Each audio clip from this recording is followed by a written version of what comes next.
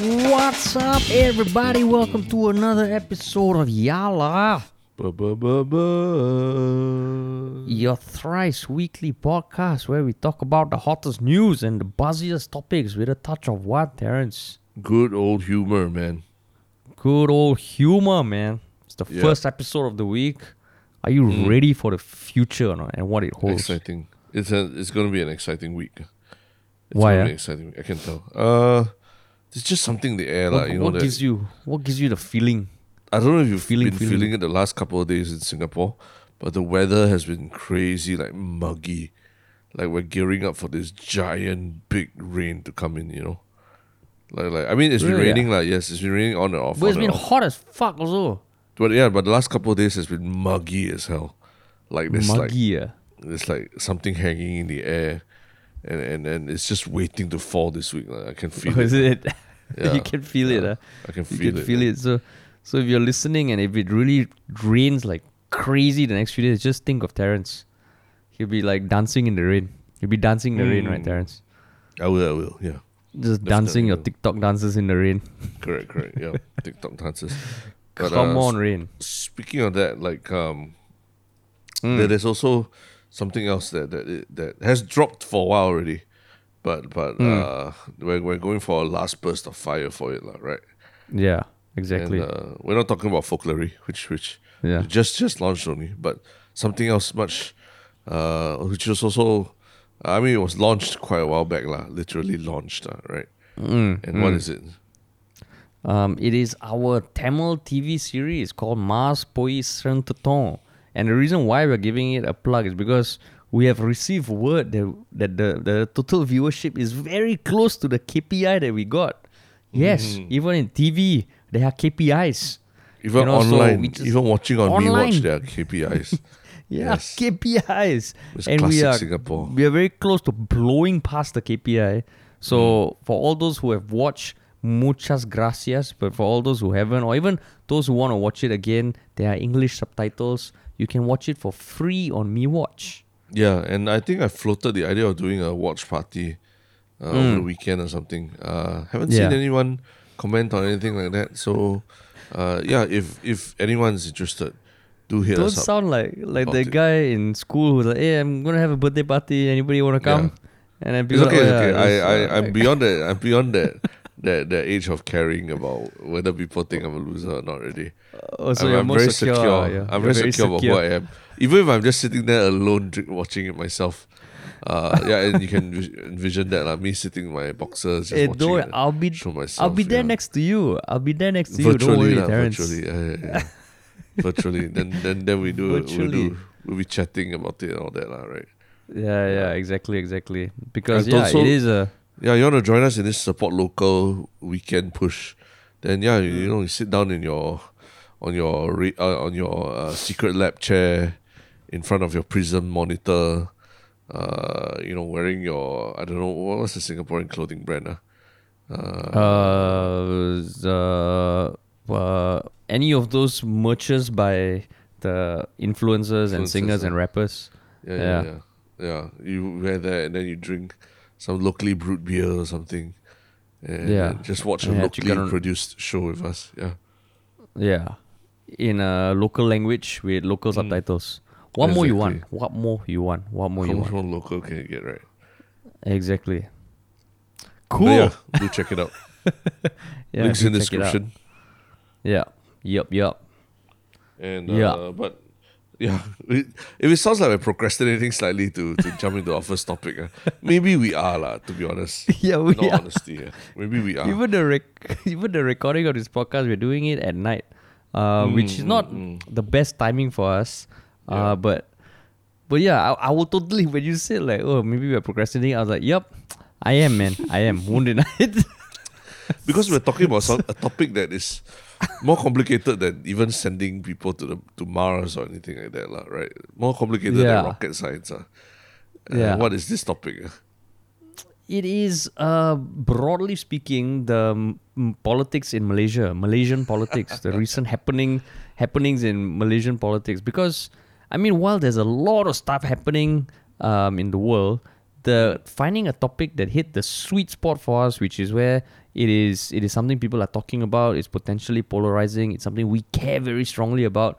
Yeah, a bit hard today, lah. So we, after a very democratic vote between Terence and I, we settled on this, the latest updates in Malaysian politics.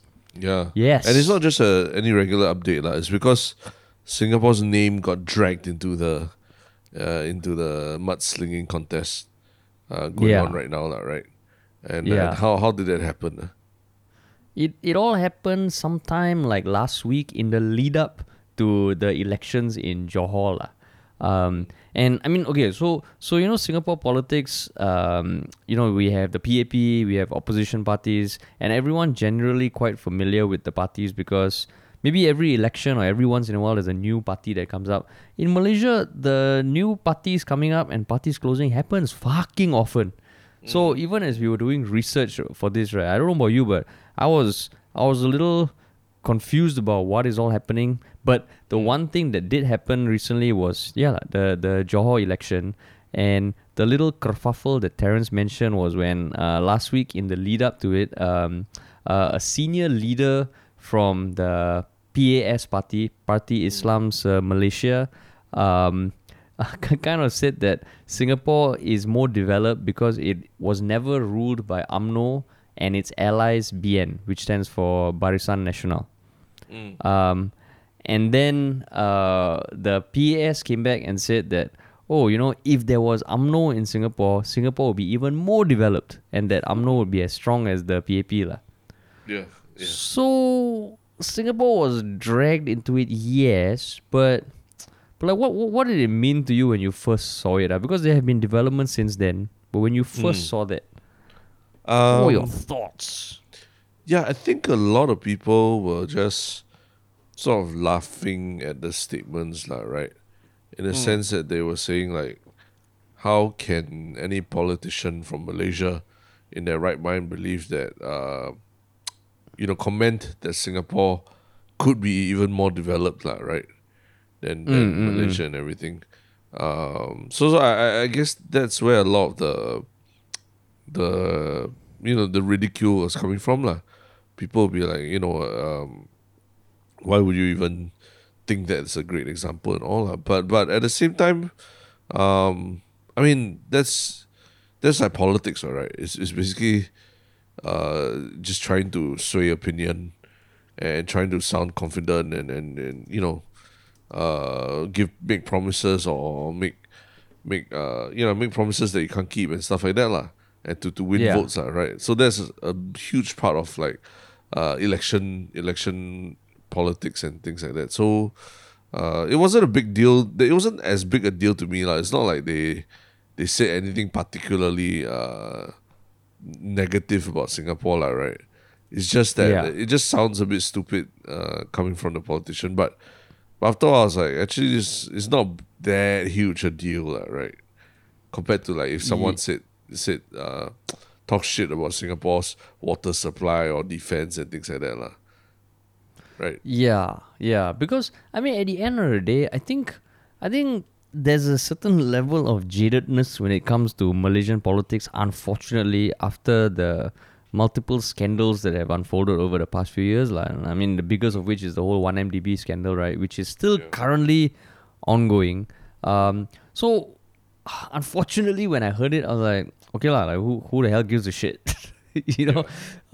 Which is a very sad thing to say about the politics of our neighboring country and the closest state, But I mean, since then, I mean, even an ex Malaysian finance minister came out and said, like what the PAS leader said is ridiculous, The finance minister Lim Guan Eng, and who I have understood in the past is someone who's quite highly regarded, He's a former finance minister, and he kind of like scolded the BN chief for saying that on Facebook,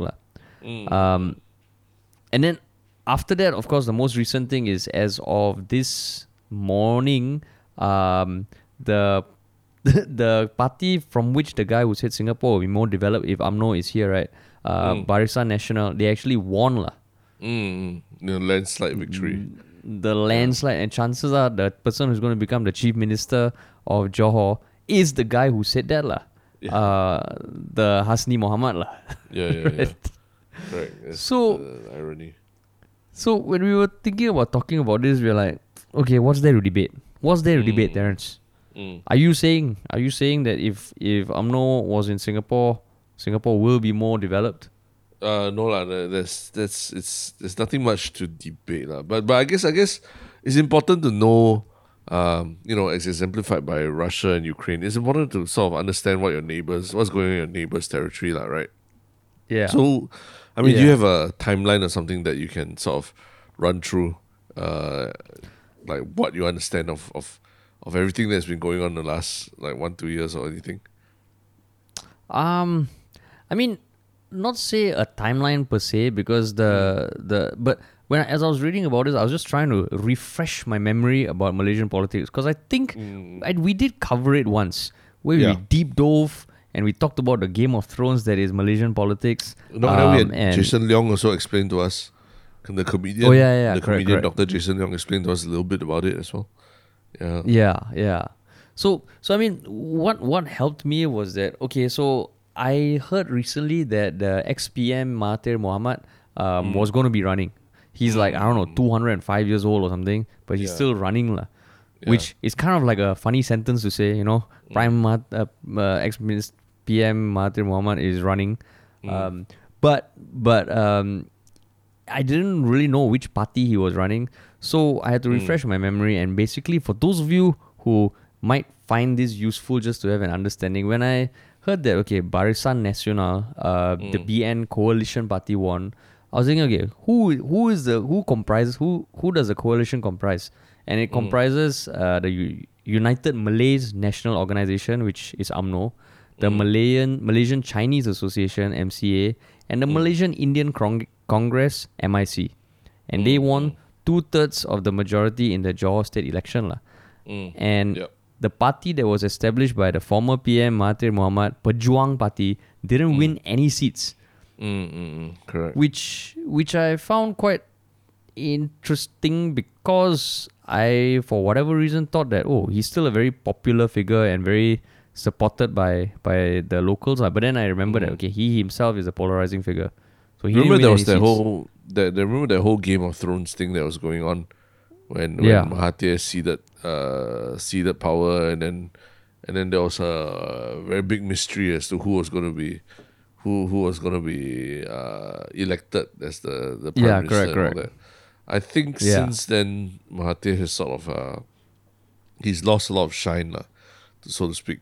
As in it wasn't a very it wasn't seen as a very smart political move, and I think a lot of the population saw it as a step backward, if anything, from what they had been promised earlier by Mahathir and all right. Remember when Mahathir came to power, he promised democracy, reform, and all this, and that he would hand power over eventually to the current head of opposition, Anwar Ibrahim, and all that, right? But that didn't happen, and I guess ego took over again, and it didn't happen. Yeah, it didn't happen. So that's where he's still in the fray. And then speaking of like older politicians who are in the fray, the UMNO president Ahmad Zahid Hamidi kind of said that, okay, like the party did a lot, but the main campaign manager, he claims, is the ex-PM Najib. So while Najib is facing the numerous allegations of corruption and all, he apparently was the prime campaign manager lah. So that's why I found it fucking ridiculous that, holy shit, wait, this guy is in the middle of one of the biggest scandals ever the country has ever faced. And when a political party kind of plays up certain individuals, chances are they want to set the stage for some sort of ascension of that individual in the party lah. And true enough, there are articles being written about how, as there's this whole political situation in Johor, there's a very undercover battle of who's going to take over UMNO and who's going to be the leader of UMNO lah. Yeah, so because even the current prime minister, apparently he's not in the same faction as Najib lah. The current prime minister also it's not guaranteed that he will remain prime minister if Najib gains more influence and more power, lor. But Yeah, I'm just and like it's kind of crazy, right? That we're 4 years removed from all that happened, like when Najib was deposed and or Najib lost the election and everything, and then was like essentially indicted for a 1MDB scandal and all that. And now we're back to talking about Najib as a political force to be reckoned with again, lah, right? yeah, In that's why. 2022, after a pandemic, after Donald Trump, after all that. Yeah, and exactly. So it just feels like, I mean, like now in Singapore we have our own political kind of like issues going on lah. But it's so much easier to follow, man. There's one Yeah. party, there's another party. Yeah. This Yeah. party is having an issue with this party. Like in even like going back to what you were saying, like basically the prime minister right now is Datuk Sri Ismail Sabri, right? But he's the UMNO vice president, which means that in his party he sits below the president and deputy president, and he's the prime minister. So it just feels. I mean, that's why like if you're listening and wondering what the fuck are we talking about, it's almost like even the articles when you read and as they try and make sense of what is happening, there's no how you say it's hard to find an article that can summarize everything because there's so much going on and so many layers and so much happening under the hood lah. Yeah, but in the spirit of understanding that why all this is very important for our neighbors, right? I think Malacca, previously it was Malacca, then now it's Johor. These two states have basically been won in landslide victories by Barisan Nasional, BN lah, the ruling the coalition, the ruling coalition, and it probably means that they have a lot of momentum heading into whenever the next general election is going to be. I think the next general election has to be held by middle of next year or something like that lah. So if they have if they manage to do so well in these two states of Malacca and Johor, it's very likely that whatever campaign direction or vision that they're selling to people is working lah, right? And so a lot of that credit right now seems to be due to Najib himself. So we could see Najib make a strong push for the general elections which coming in Malaysia. Then who knows what will happen at that point of time. But it's just that's why these Johor elections were pretty crucial for people to sort of just understand how Mahathir stands and how a lot of the other, even Anwar Ibrahim himself, how he stands in the main vis-a-vis the ruling coalition. No?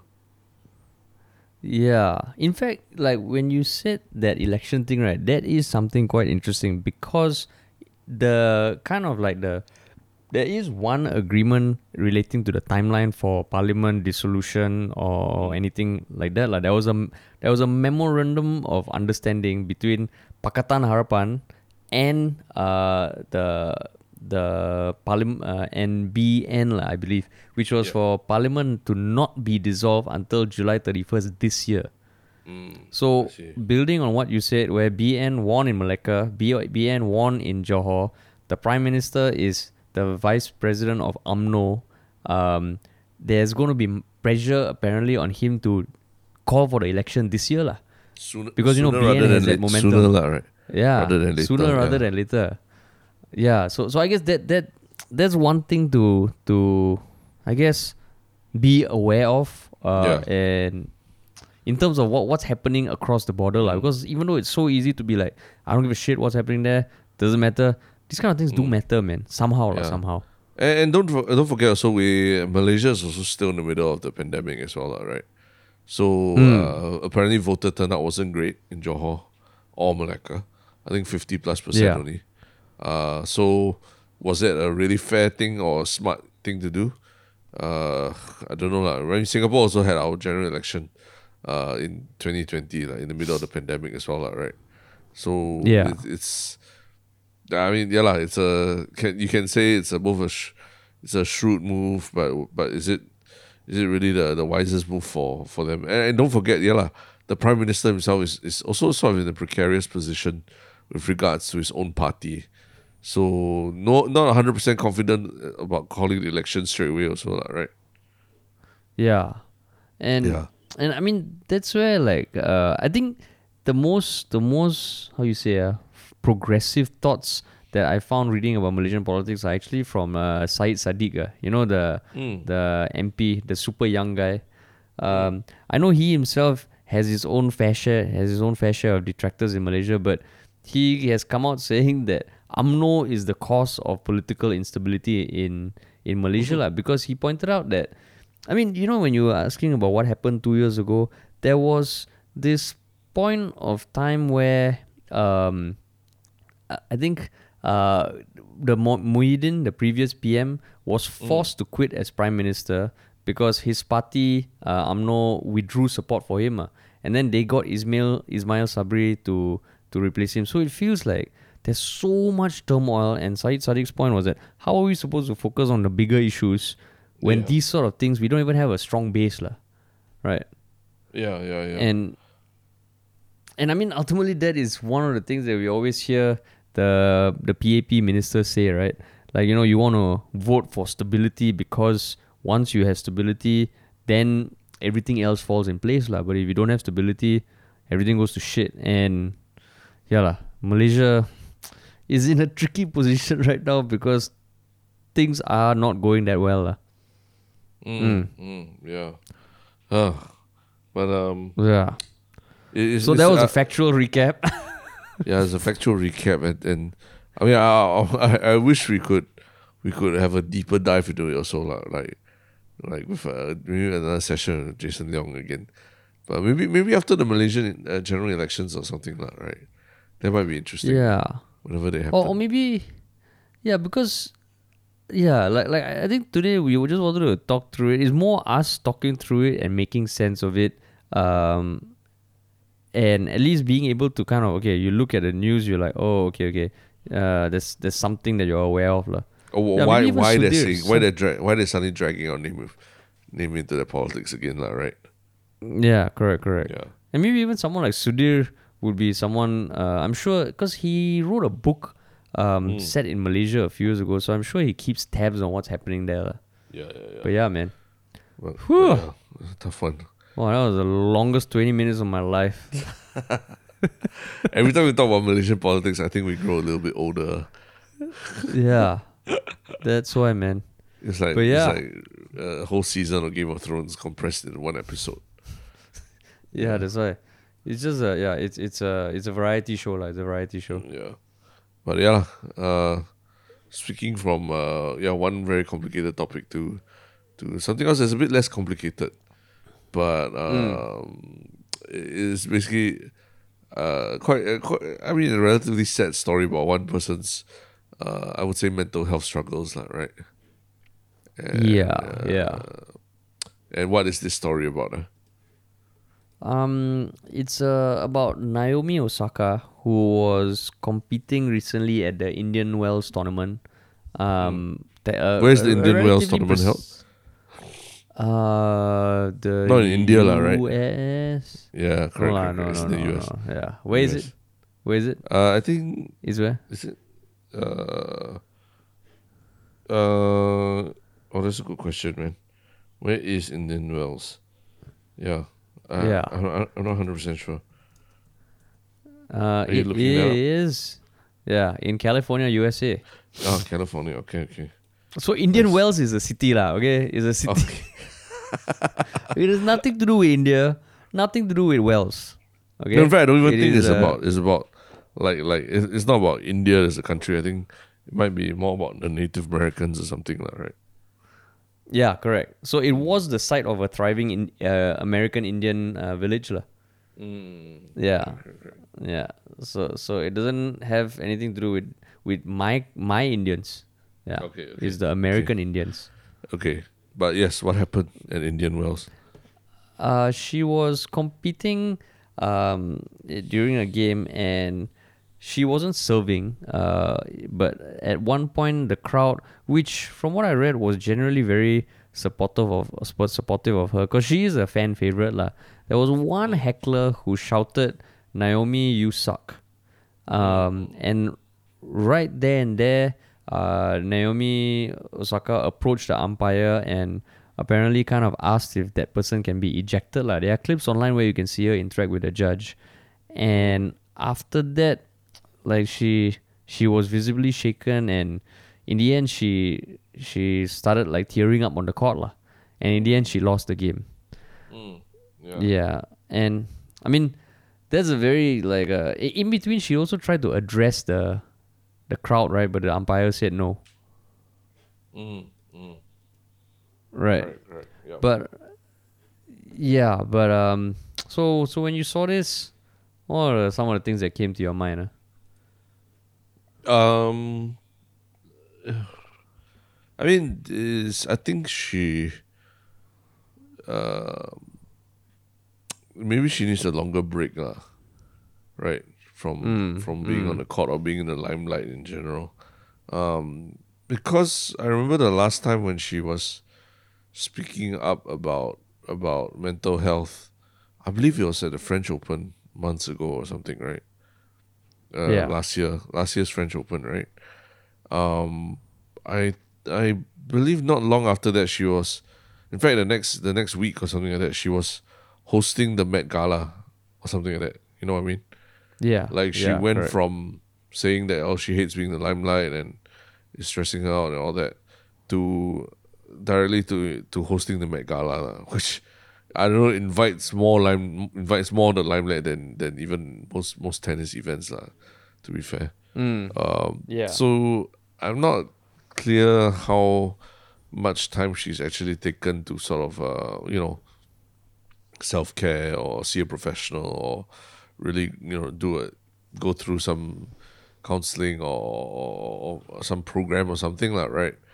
Because I mean, that kind of heckling is just looking at the words that we use. It's so common in like almost any sport that you see out there, like, right? Football, basketball. I mean, pro wrestling is not really like a sport lah, but any other sport where there's a big crowd, there's bound to be hecklers, and there's like actually really what they're saying is not even that terrible. It's just something very childish. Someone saying that you suck and all that kind of stuff, like, right? So yeah, I mean, of course, nobody actually needs to do that, but it could have just been some insensitive little kid in the stands or something, like, right? And as a public figure, you kind of got to deal with that, like. You can't expect the fan to be ejected because of that as well, like, right? I don't think they scored any vulgarities or used any foul language even. So it's tough, lah. It's tough to. I mean, if you ask me, like, having to protect athletes from this kind of thing, I'd be like, well, I mean, that's part of the pros and cons of being a professional athlete, lah, right? You gain the adoration of millions, but you also will get heckled by a small number, lah, right? And I don't know, it's very tough for me to watch someone like collapse like this because of a heckler. And I mean, there was context also lah, because she said that hearing that reminded her of how Venus and Serena Williams were heckled at Indian Wells back in 2001. Because apparently the heckling for the two of them was so bad that they boycotted the tournament for 14 years. Yeah. And what had happened was that Venus pulled out of a semi-final match against Serena.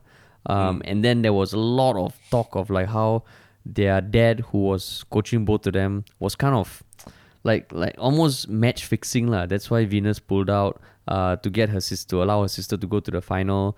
So during the whole final, Serena was booed. When she won and Serena hugged Venus and her dad, they were all booed, and apparently it was like super chalak lah. So that's why they boycotted Indian Wells. So Naomi Osaka said that one thing kind of like reminded her of that, and then she it got, in her words, it got replayed a lot, and then that's when she broke lah. And in the end, she lost like 6-4, 6-0 or 6-0, 6-4. Right, correct, 6-0, yeah. 6-4. Yeah. So I mean, I haven't seen as much chatter as I saw previously about how people saying, "Hey, suck it up, lah, you're a professional athlete and all." And to me, in some way, maybe I haven't dug enough, but maybe that's also progress, lah. Because I think if this happened like 5 years ago, 6 years ago, I wouldn't be surprised if the general narrative was like, "Yo, like you're a world class athlete, former number one, you suck it up, lah. You know, this is part and parcel of the game, right?" Whereas now I think there is more conversations around the fact that if she is a world class athlete and she broke to that extent, means that there must be something going on, lah. Yeah, I mean, Which is even no matter how woke society gets along, you can't prevent one or two assholes slipping through the cracks, lah, right? And they're gonna be at these tournaments, and if they're not shouting "you suck," they're gonna say other things to try and hurt you as well, lah, right? So there's no way you can really. I mean, that you probably can try and set rules and all that, but at the end of the day, it's not when you're at a live event. There's no algorithm, right, to gauge whether someone's going to be an asshole or something like that. So, yeah, you kind of got to deal, especially in tennis, lah, right? I think they have to learn to really block these things out of their senses.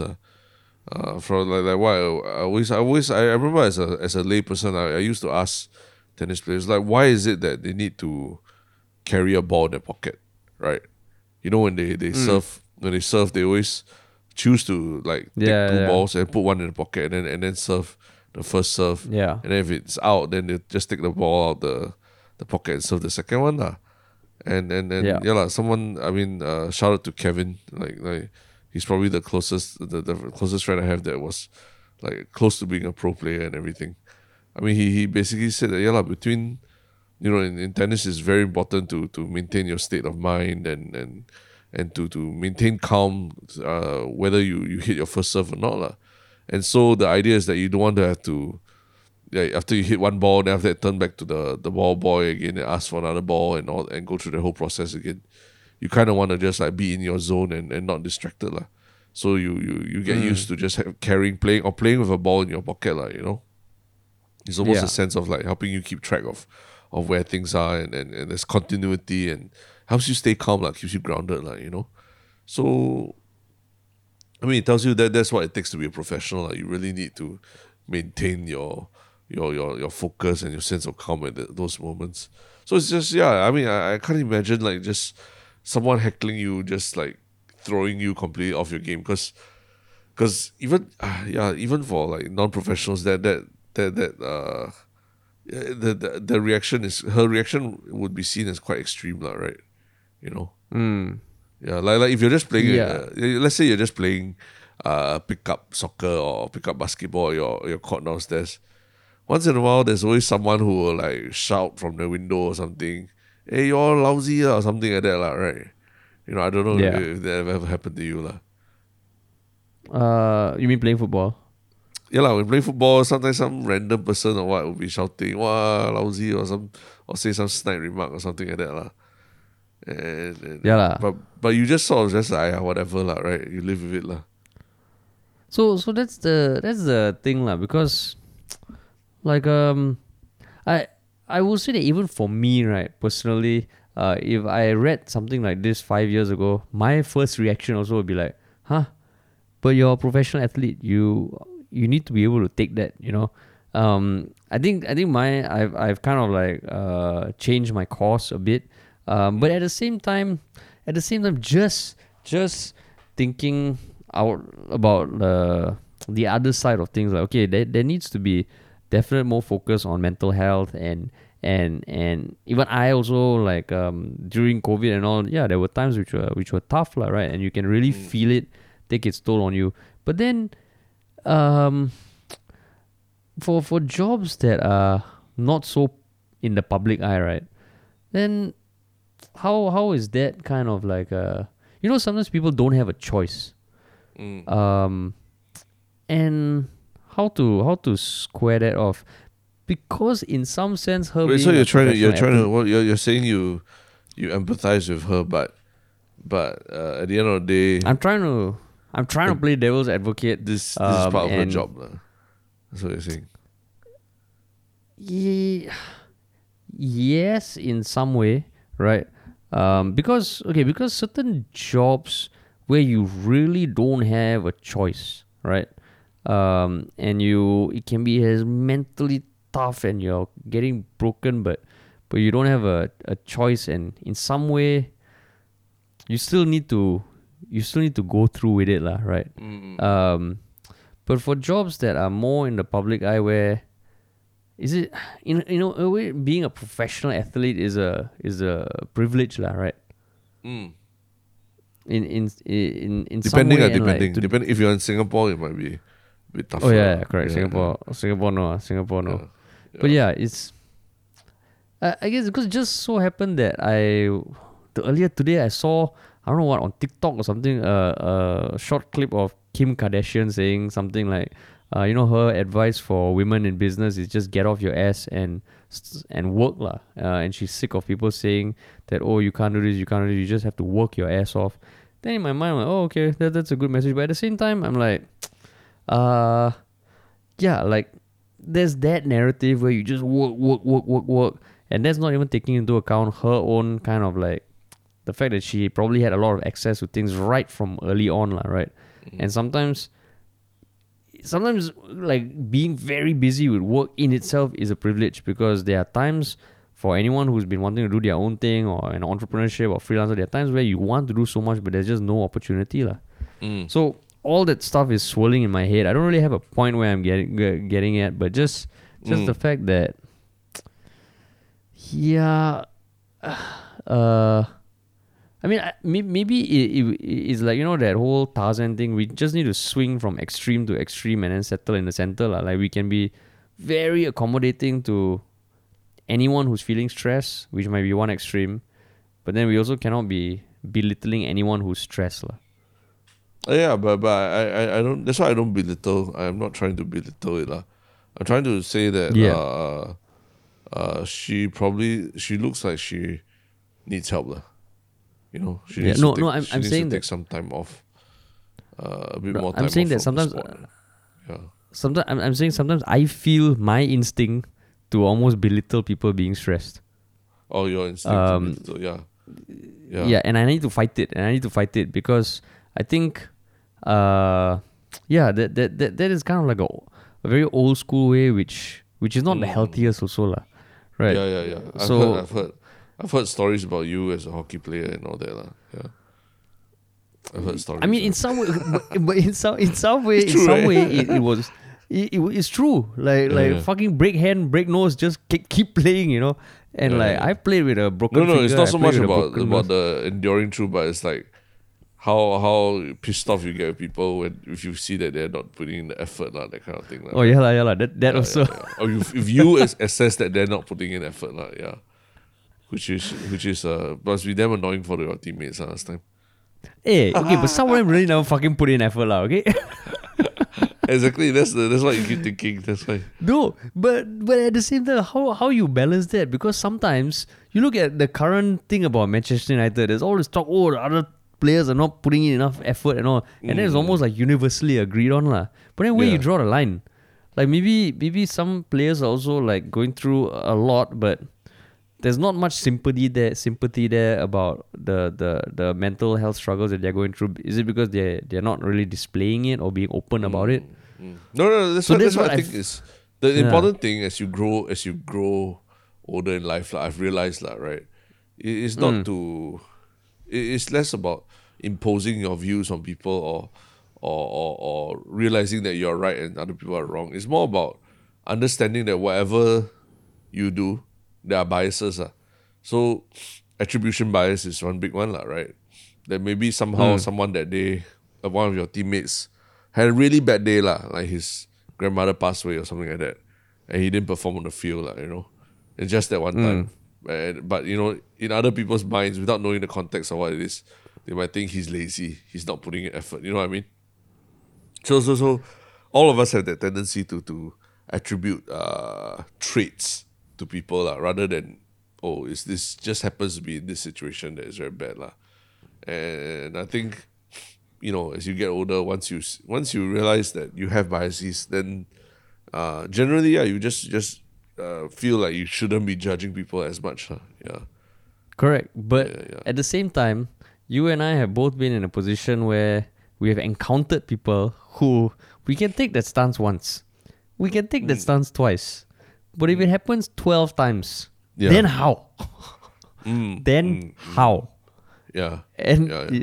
so that's where it gets tricky, and that's the very difficult balancing act, because I totally agree that I think I'm also a lot more, or at least I try to be a lot more compassionate if there are individuals or interactions where someone's having an off day, yes, but like I think anyone out there has been in that sort of situation where you want to be compassionate, but it happens so many times, it's almost like a pattern. But that's where it gets tricky, right? That's where it gets really tricky, and that's something that I fucking struggle with, lah.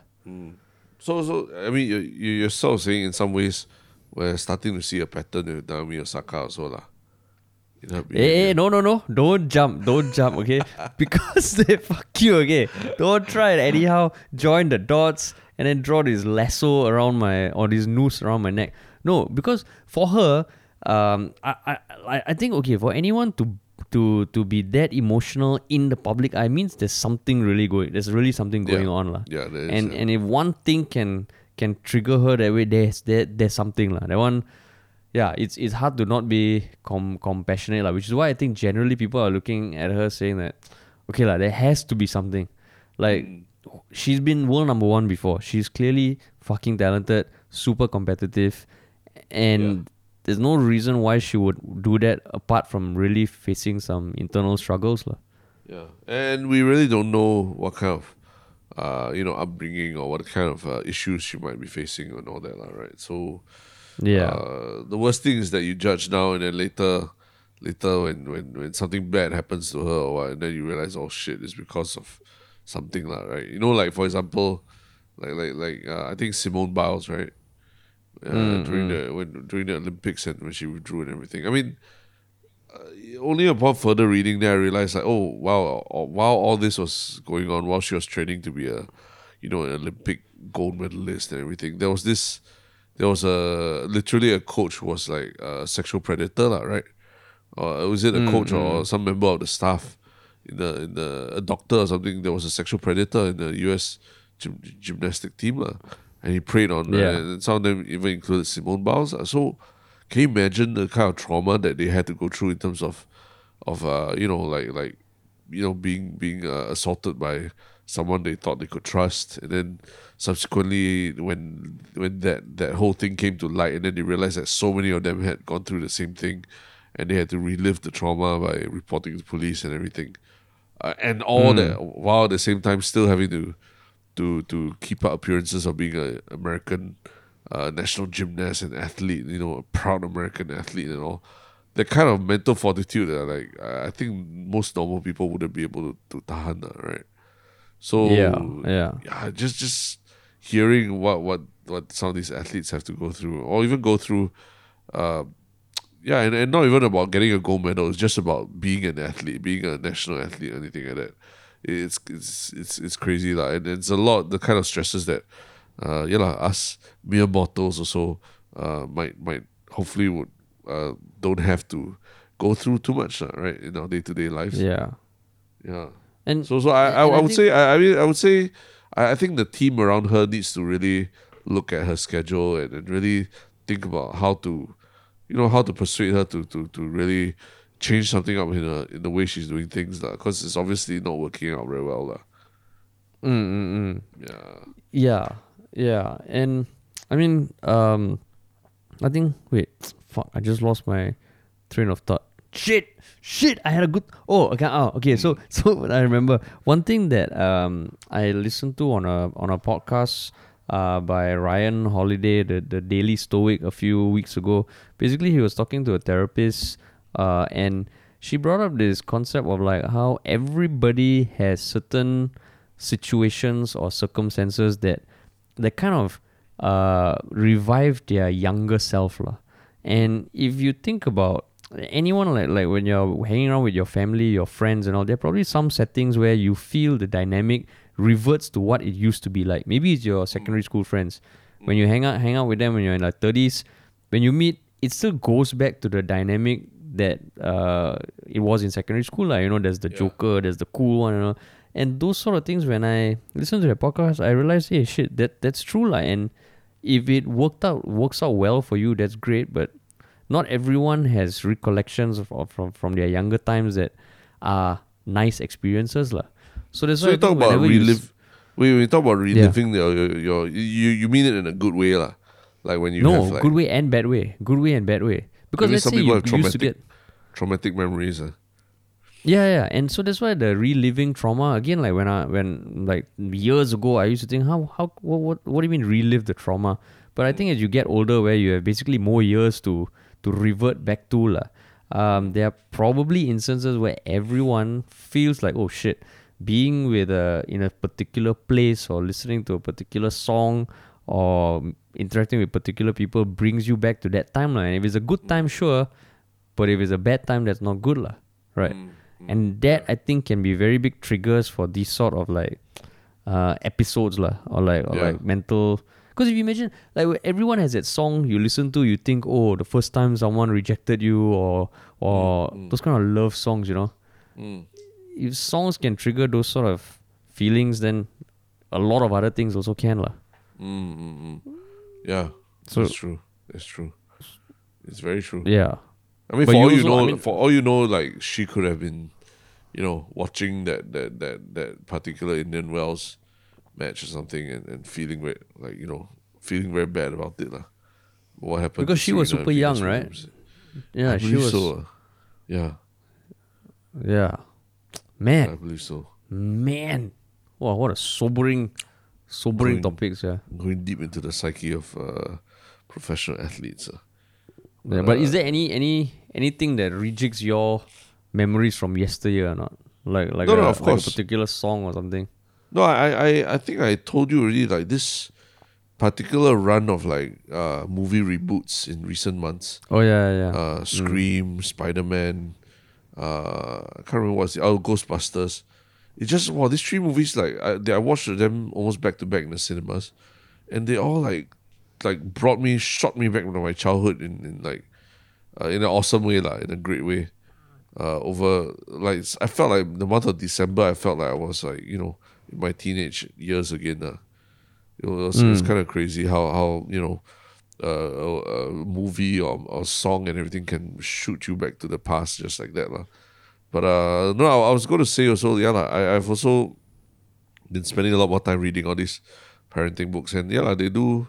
There's a lot of trauma in people's lives that don't surface until much later, like when they have kids and when they are actually parents themselves and everything. Because as I've mentioned to you before a lot, that having your own kid kind of unlocks a certain side of you also, that you never knew existed, right?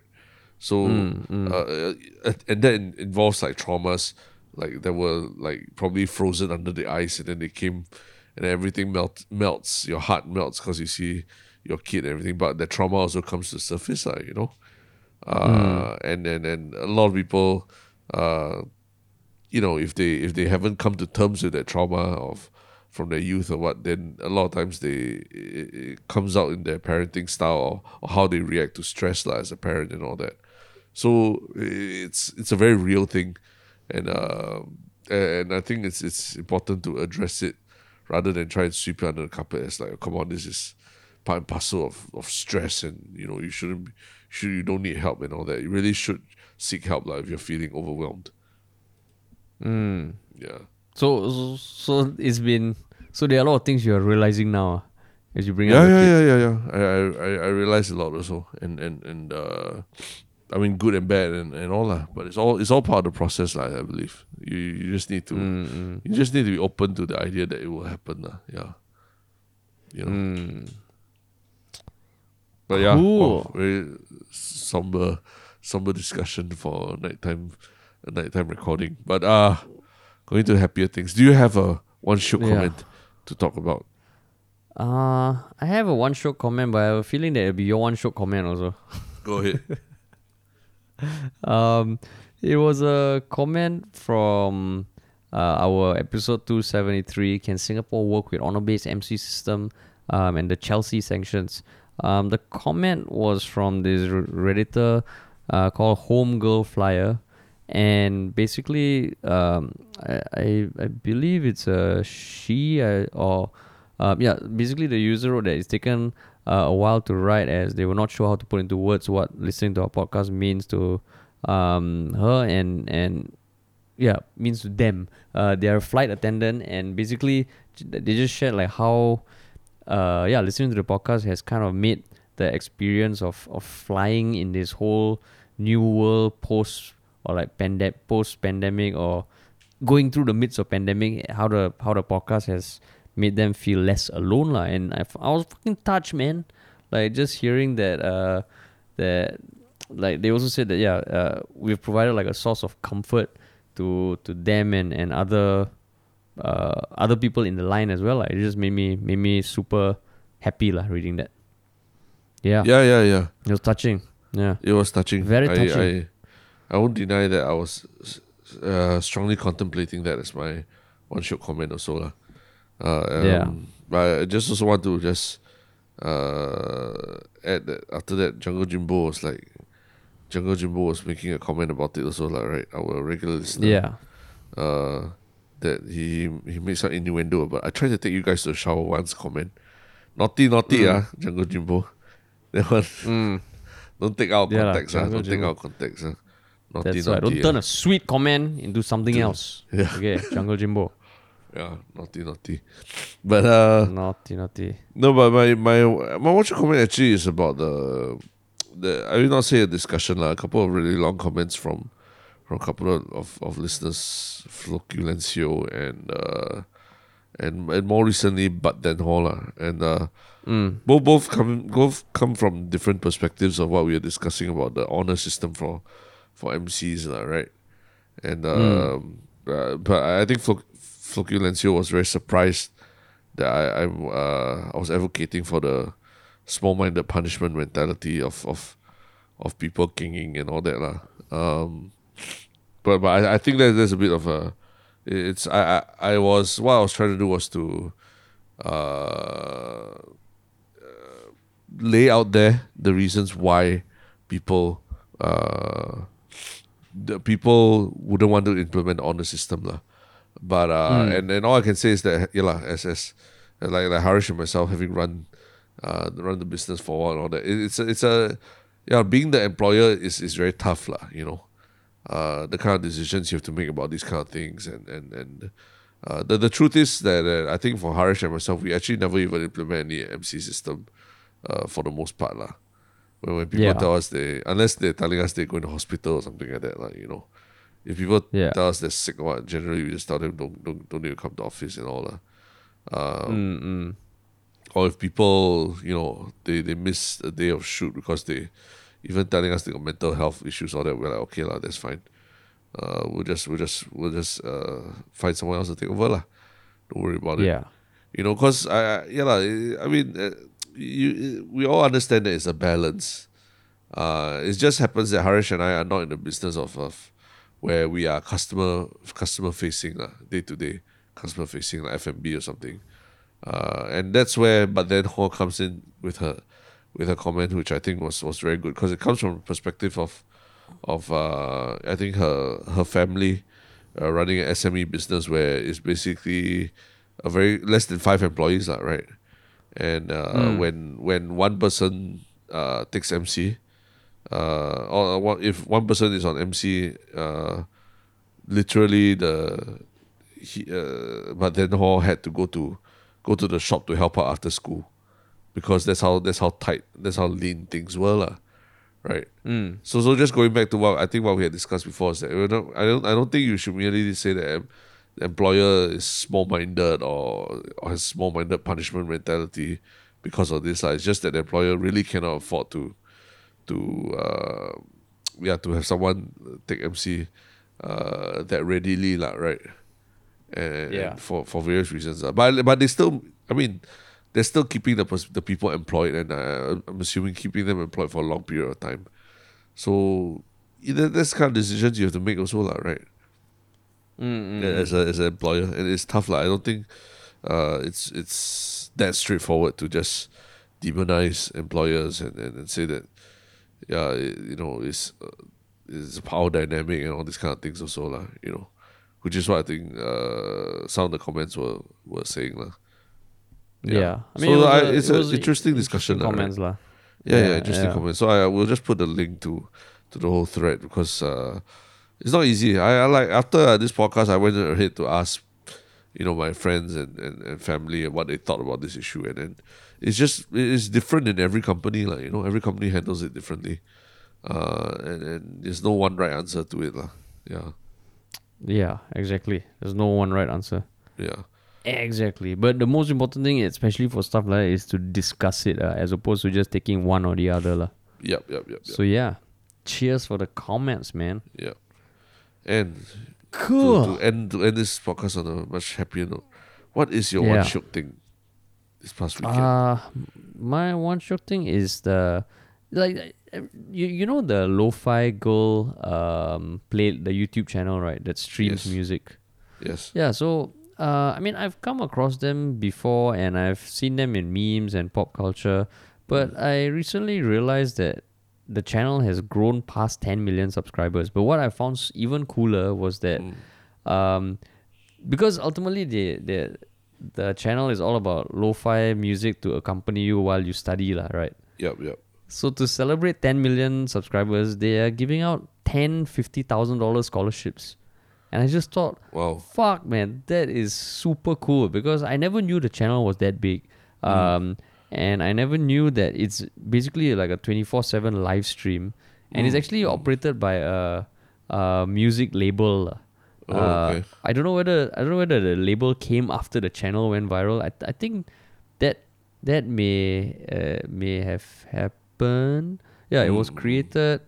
It started streaming, and then there was a label that was given permission to have its music used, and then after all, it evolved into its own label. But I just thought to celebrate 10 million subscribers, to give away scholarships that would sponsor 10 girls' university fees for 10 students, I thought that was fucking dope.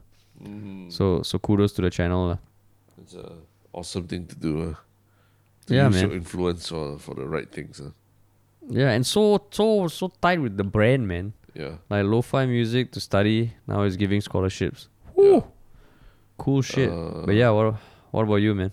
I just want to give a shout out to someone who's been plugging away at the music scene for a very long time. But more recently, it was suddenly announced on Spotify that the first Singaporean to reach 100 million streams on a song just happened these past few days. Was Cesare. Do you remember Cesare? Yeah. Cesare. Oh, and, shit. Yeah, it's literally in the news where he's the first Singapore artist to hit 100 million streams on Spotify. And that song is actually It's You. And the song was it's not even a new song that was just released or anything like that. It's a song that was released, I think, in 2018. Subsequently, I think re-released as part of a larger album in 2020, a longer EP or album in 2020. But apparently it became super popular because it became part of a TikTok challenge or TikTok trend or something like that lah. That means people were using it either for dancing or for commemorating very sweet romantic gestures or something. So that song, if you go to YouTube now and try and find the song, it has, I think, like 64 million views or something already for the video of the song. Shit. Yeah, so if you think about, or maybe even more than that, I can't remember exactly. If you think about Singaporean artists and how many views that their videos can get, I mean, 64 million is pretty fucking impressive, There's 64 million? Oh, yeah, shit, man. 3 years ago. The song was released 3 years ago. I mean, the music video was released 3 years ago, and it's got 64 million views now, and if you click through in the comments, a lot of the comments are from a year ago and a few months ago, and they like everyone's just apparently it was played as at Miss Grand International 2021. I'm not sure what that is, but yeah, it was just it's just pretty amazing. A Singapore artist has hit those kind of numbers, huh? Oh shit, man. Yeah. Oh, Yeah. and the person in the video is Carla Dunarianu. Yeah, Carla Dunaro, right? shit. So yeah, it's all Dunarianu, local, yeah. man. We're all celebrating shit. local. So I'm just pretty happy for Cesare because he's been plugging away at it since Singapore, the second Singapore Idol, right? Yeah, man. Yeah. Wow. So I would assume that this is in the realm of Spotify and everything. This in the age that we're in, with Spotify and all, this is a huge achievement, lah. Is something really worth celebrating, lah, right? Oh shit, man. Wow. Yeah. That's yeah. great. 100 million. Woo. Yeah. So like Wow. I mean, there are people covering the song.